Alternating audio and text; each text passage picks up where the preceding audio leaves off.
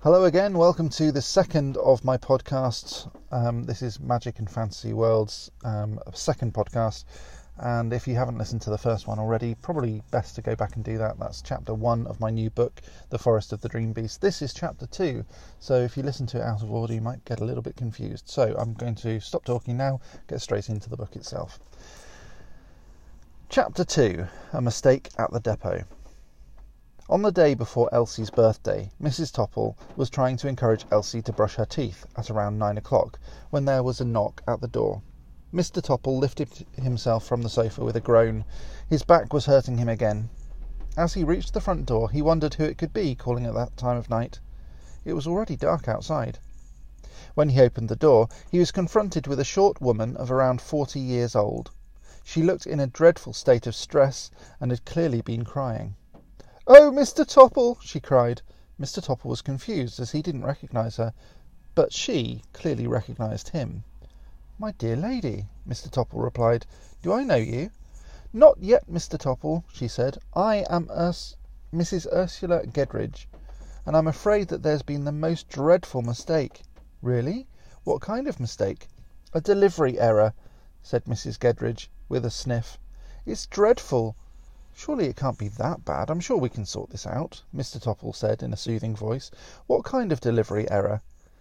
He had been tempted to ask her in for a cup of tea, but she was in such a state he couldn't be certain she was sane, and he didn't want someone to come in if they were going to upset Elsie or Mrs. Topple. "You have my package, Mr. Topple. I need that package most desperately."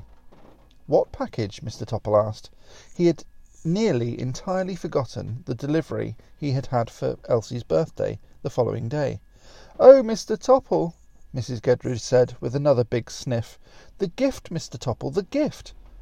"Oh, right," Mr. Topple said. He was obviously disappointed. It was the only thing he had bought Elsie, and wasn't even sure what it was. Now it seemed that he had no option but to give it up.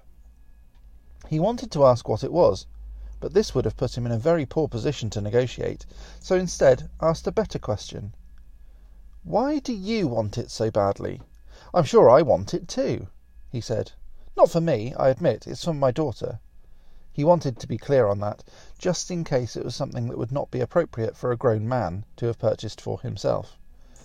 "It's for my daughter, Mr. Topple. She needs it so badly. I fear it would be quite terrible if she didn't have it. I ordered it for her, and it must be with her tonight. It simply must. I have left her at home as it... No, let's try that again. I have left her at home as it is, and she needs it," said Mrs. Gedridge. "Well, I understand your position, but I need it for tomorrow morning," Mr. Topple said. "It's my daughter's birthday tomorrow, you see, and it's the only thing she's ever wanted," he lied. Elsie had never asked for anything. But, if she had, Mr. Topple supposed she probably have wanted a pony. "You don't understand," Mrs. Gedridge said. "Oh no, I don't think you understand, Mrs. Gedridge," Mr. Topple said. "It's the only thing she wants, the only thing she has ever asked for, and the only thing that I got her. What have you got to trade for it?" "Trade?" said the woman. I don't have anything to trade." "Well, then, we have nothing more to say to one another," said Mr. Topple curtly. "Good night." Mr. Topple then closed the door with a short snap, and Mrs. Gedridge simply stood on the doorstep, unsure what else to do.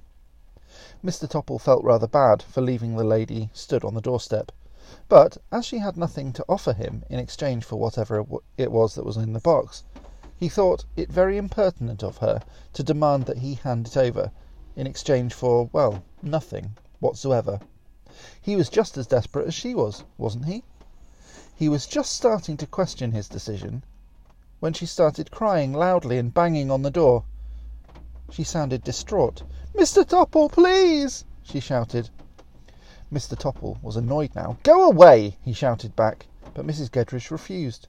She kept banging as loud as she could, as loud as ever, on the wooden front door.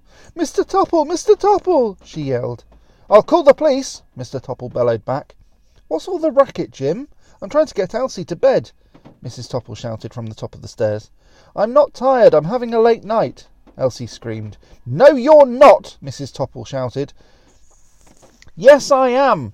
Elsie screamed back from the top of the bathroom, through a mouthful of toothpaste suds. "There's a loony on the doorstep," said Mr. Topple. With that, a scream issued from outside the door, like someone was being torn in half. Mr. Topple wondered if Mrs. Geddridge had heard him call her a loony, and went berserk.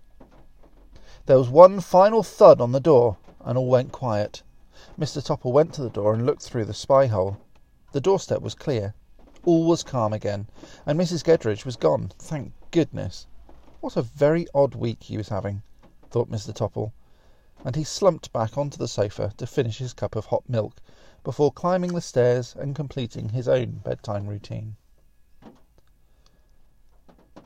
Fairly short chapter, that one. It was called A Mistake at the Depot. This is the second chapter of my new book, The Forest of the Dream Beast, and I'll be uploading them in order so that hopefully you'll have a bit of a sort of free audio book to listen to. Please do let me know what you think. I would really appreciate your feedback. Thanks. Bye-bye.